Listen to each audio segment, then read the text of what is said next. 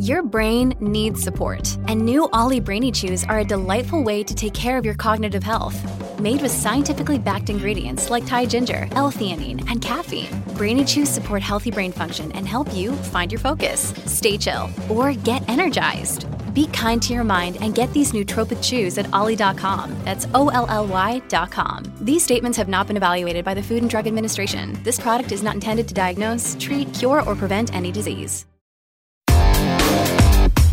Big stories, big guests, the big picture.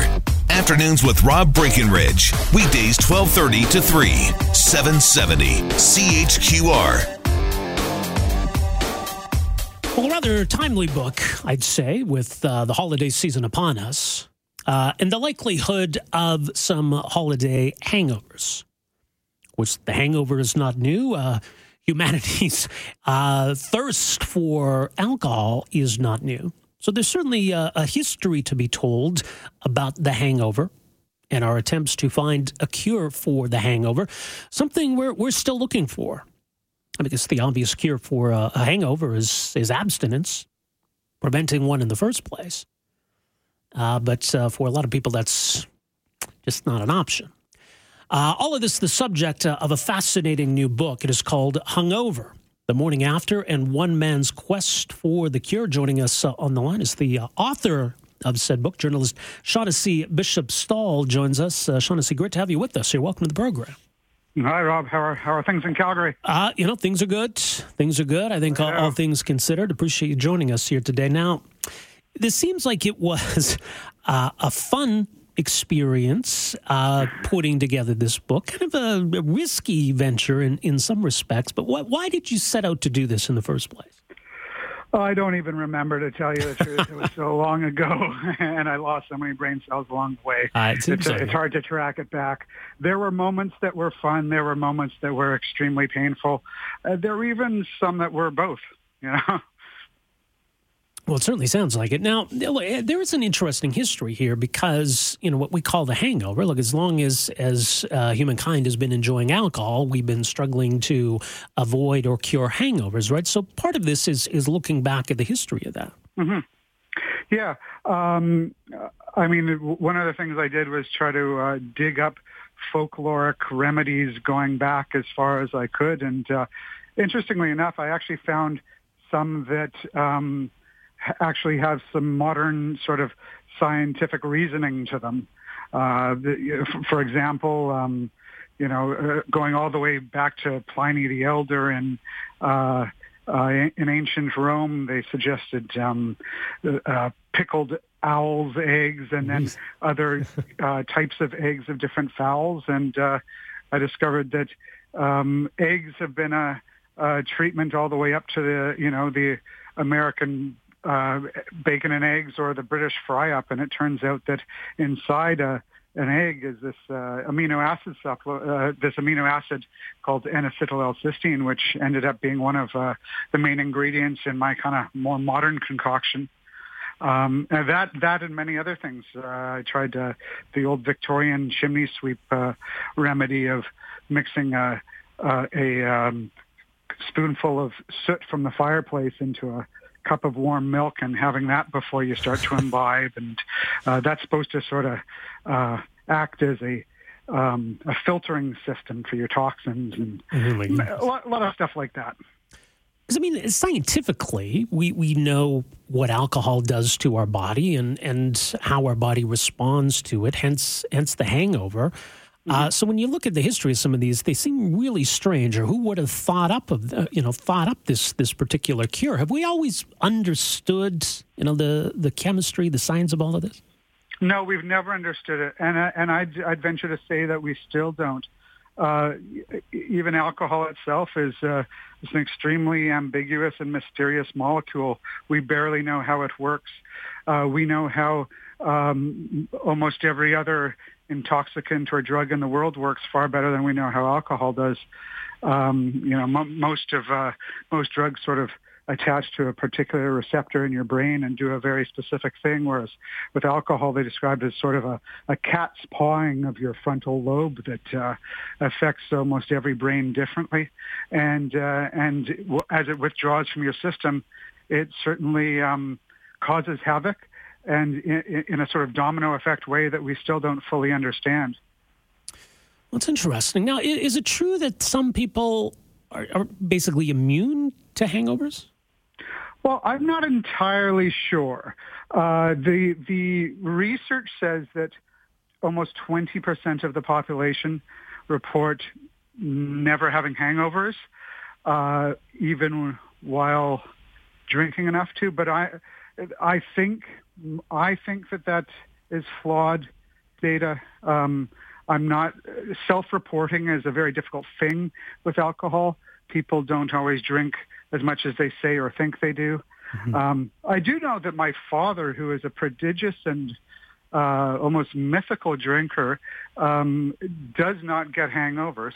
So from personal experience with him, I know he's one of that. Now, whether or not there is another, if 20% of the population, I think, is a stretch.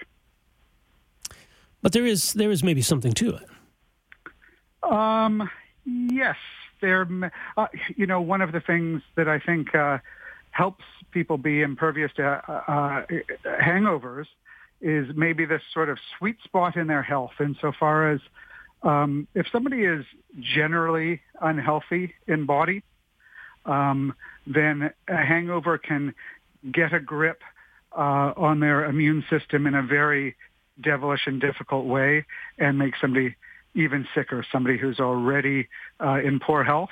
Mm-hmm. But also on the other end of the spectrum, if you're almost too clean of body so that any sort of toxicity is overreacted to, then you can also get severely bad hangover. So I would suggest that maybe the trick is to be just slightly unhealthy.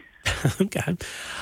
It's interesting. So you did a lot of this research, I guess we can call it, in Las mm-hmm. Vegas, a logical place to go. Of course, the movie The Hangover was set in Las Vegas. So it sounds like there's some fun imbibing to be had in Las Vegas, but it's also a place to go looking for a cure, it would seem. That was one chapter of the book. I went all over the world, but that was one of the first chapters. And what I did down there is I went to put this self-reported hangover doctor to the test. This is a clinician who has a place he calls Hangover Heaven there, where you go and get these IV drips to try to sort of, set you straight. So what I did was I would go and over imbibe at night and then go visit him in the morning. And then to put his remedy to the fullest test, I would go and do things afterwards that nobody would ever want to do with a hangover. For example, I drove a Ferrari race car around a 10-turn track. I flew a fighter jet in a mock dogfight. Shot bazookas, went to a mariachi concert, things like that. And it did put his remedy to the test, perhaps unfairly so, and I did get quite ill. But one of the interesting things I discovered down there, one other thing I did with a hangover was I jumped off the stratosphere, which is one of the highest freestanding towers in the world. Yeah. And you jump off it with a bungee cord attached, and it sort of seemed to blow the hangover right out of me. And that set me on a whole other path, doing experiments and research about adrenaline and how it may serve to nullify a particular deep hangover. Well, you can understand how maybe that would. I know the thing you're talking, the stratosphere. I was there with my wife, and she said, you know what, if you want to do it, go ahead, because it's not cheap to do it, but it involves stepping off of that ledge. I couldn't do it. I highly recommend it. I mean, I was terrified before I stepped off, but once you're in the air, I would now love to go back and do it again and again. It was really cool. It's kind of an aside, but I would recommend it next time. But if there are other ways people can find when it comes to creating adrenaline, you found that maybe that is effective. Yeah. So I took that idea and did things like jump into a glacial runoff, like a waterfall off a glacier, where essentially you're jumping into what should be frozen, but it's liquid. And that extreme kind of cold will create a drastic fight or flight response, as strong adrenaline surge as you can get. Scientists have this thing they call the fast sobering phenomenon, whereby an otherwise drunken individual will suddenly show the characteristics of a downright sober person after having a massive dose of adrenaline. And so I just sort of took that theory into the realm of hangovers. And that seems to be one of the many things that actually had some merit to it. So as you travel around the world, though, I mean, you look at, the hangover doctor in Las Vegas and different traditions and different approaches in other countries. Are there a lot of common threads, or is there a lot of variation around the world? There's a lot of variation. I'd say, weirdly enough, we have more common threads throughout time than we do over space, if you see what I mean. As I said, so many of those ancient folkloric remedies actually contain the same things that we're using and looking at these days, whereas going around the world, you find in different cultures very different, not just methods of treating hangovers, but concepts about hangovers. For example, in Japan, there are even these places where you can go to learn how to appear drunk when you're not, because it's such a strong part of the culture to not want to offend a host by seeming like you're not imbibing enough. And in fact, there's a tradition of, sending these morning after letters to your host, written in a scrawled, shaky hand, describing how very ill you feel. Whereas, in other cultures, the sort of stoicism and pretending you feel good the next morning is the more polite kind of thing to do, Yeah. And I could go on and on. I mean, in so many different cultures, the way that we embrace or shun drinking, and especially drinking too much, varies wildly, through different religions, cultures, and societies. Because I think if it were any other drug, I mean, the response would be, well, if you want to avoid the morning after effects of that drug, don't do that drug. But alcohol, as you say, I mean, it is such a part of our culture, for better or worse. No, it certainly is. And yet we have a very dichotomous view of, what it is and what should be done with it. I mean, I think it's one of the reasons that there have really been no state-sponsored projects to try to solve the hangover ever through history.